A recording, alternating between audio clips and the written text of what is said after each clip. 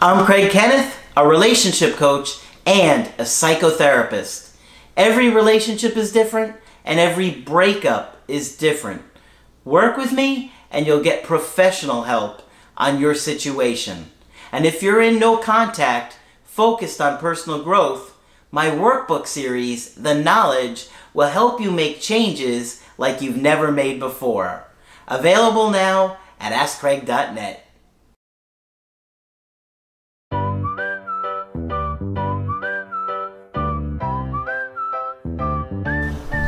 Hi there, I'm Coach Craig Kenneth. I'm Coach Margaret. And today we're going to be talking about the real root of anxiety.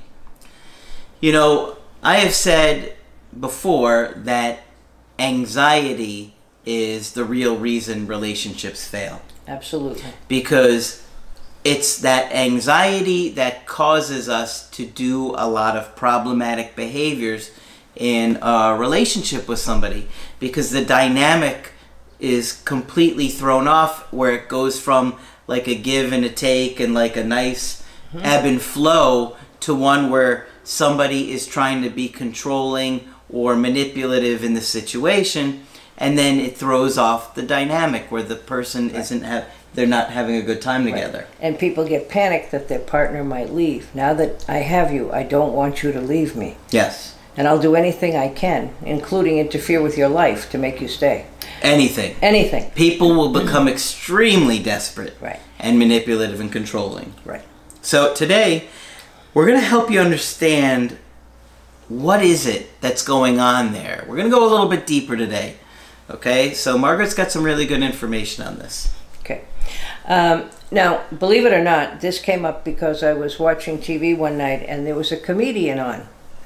And she kind of caught my attention because she was just sort of a little wifty and a little bit out there, and she kept talking about being in therapy. And she was very funny talking about being in therapy, and talked about, you know, dumb procedures that all therapists do and so forth and so on. And then she was talking about her therapist. And clearly she had had a good therapist from everything I heard, and made a little fun of the process and so forth, but none of it was offensive, it was funny. And she said sometimes her therapist would see babies. Now that sounds crazy, but sometimes there are therapists well enough trained in early childhood that they will see a caretaker and a baby together to sort of help them bond and help them do that whole process. And that maybe that's more about the parent needing the help than the baby, right? It really is, yeah. But it's to help the, you know, what needs to be done for the baby get done. But she said what she could never understand is how could you as a therapist be supportive to a baby?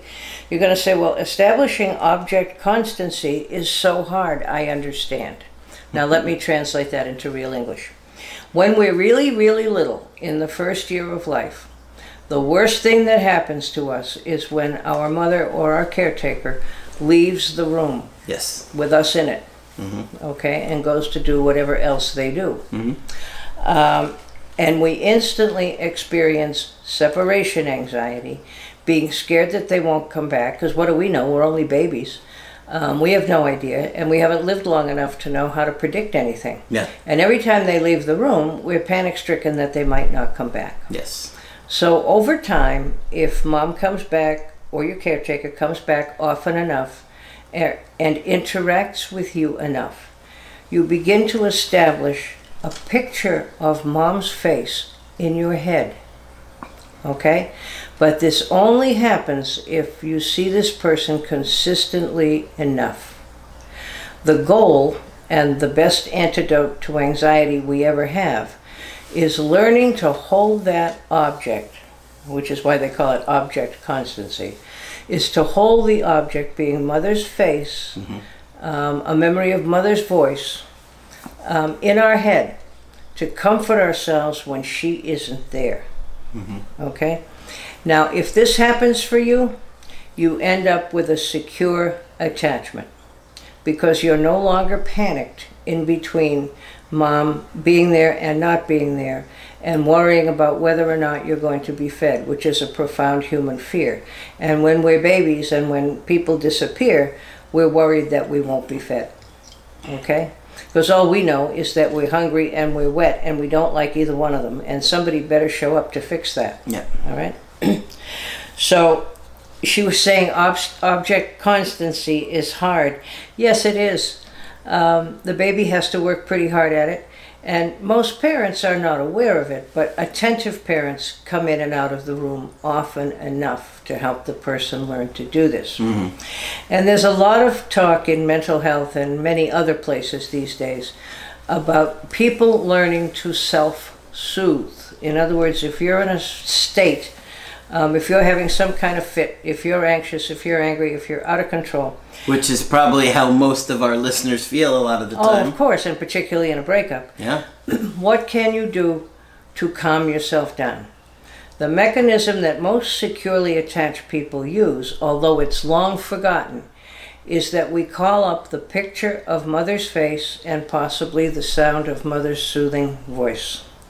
Now, if you've been fortunate enough to have that happen for you, you've probably long forgotten that you do that. But that is the normal way to build in a capacity to self-soothe and to calm yourself down. Yes. Now, if that didn't happen for you, there are ways that it can be treated. And I always remember a particular client I had who could not call up in her memory, and she was diagnosed borderline and had been kind of written off by the world as being just impossible to deal with. So they gave her to me. Oh, lucky me. And she could not. They always give Margaret me the difficult cases. Yeah, that'll keep her busy for a while, they thought. But she could not call up in her head either her mother or her husband, and after a while, me. She couldn't call up anybody.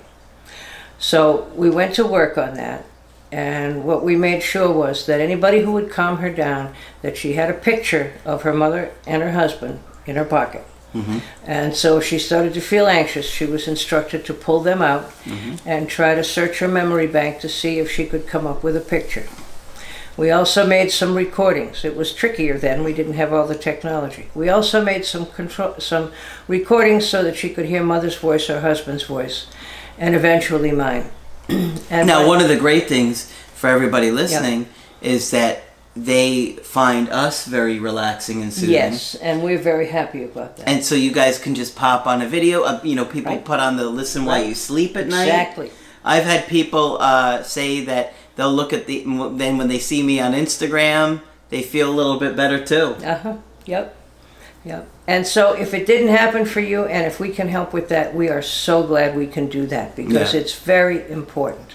You can call us up anytime you want if we're helpful to you. If we help calm you down, we'll be happy to volunteer for this job. But a woman I saw recently, I always ask people, particularly adults, who's the person in the world who was the nicest to you? Mm-hmm. And usually they will tell me. And if they're having difficulty calming themselves down, then we go to work on getting a picture of that person, teaching them to kind of try and call up that person, trying to remember if that person said soothing words to them, what were those soothing words? And some people say, well, the only person who was nice to me was my paternal grandmother. She used to have me help her cook, and she would tell me I was pretty and that everything was going to turn out to be okay. And so sometimes there are literally some words and phrases that people can learn to say to themselves that will calm them down. Mm-hmm.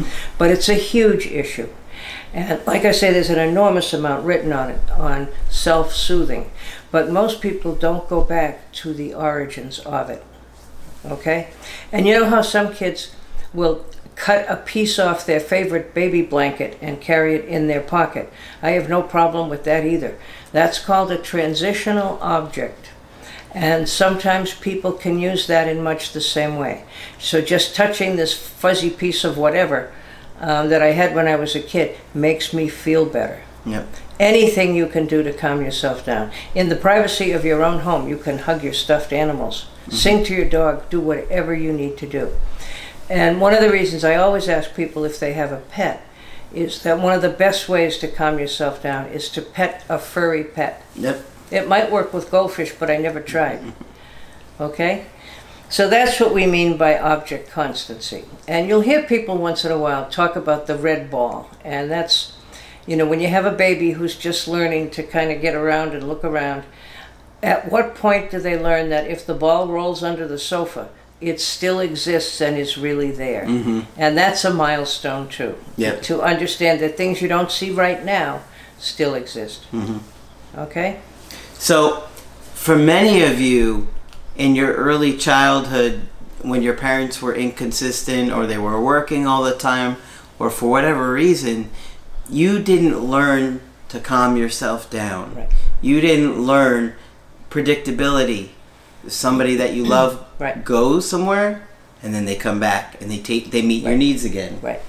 And so, it's difficult in your romantic relationships to feel predictability or safe that when your partner goes to work, they're coming home. Right. Or if they go out with friends, they're gonna come home to you. Right.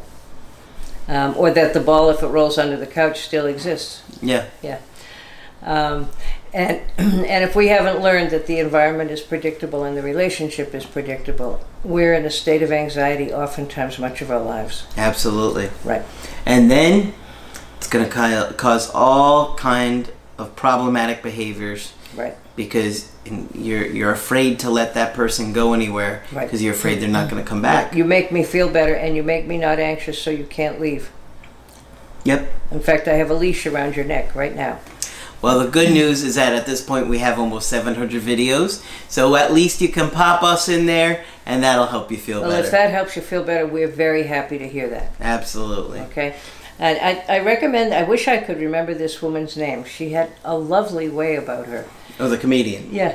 Yeah. Yeah, she really did. I hope she'll come up again. If so, I'll give you her name. Absolutely, yeah. Yeah. Okay, so hopefully you found this helpful, and of course, when you want to get our help personally, just go to my website, askcraig.net, sign up for the coaching option that works best for you. I do email coaching and I do Skype. Margaret is here for Skype coaching. Feel free to sign up with me. I would love to talk with you. Just click on Margaret on the top of the website to sign up with her. And make sure you subscribe to the channel. But that's it for this video. I'm Coach Craig Kenneth. I'm Coach Margaret. And we will talk with you soon.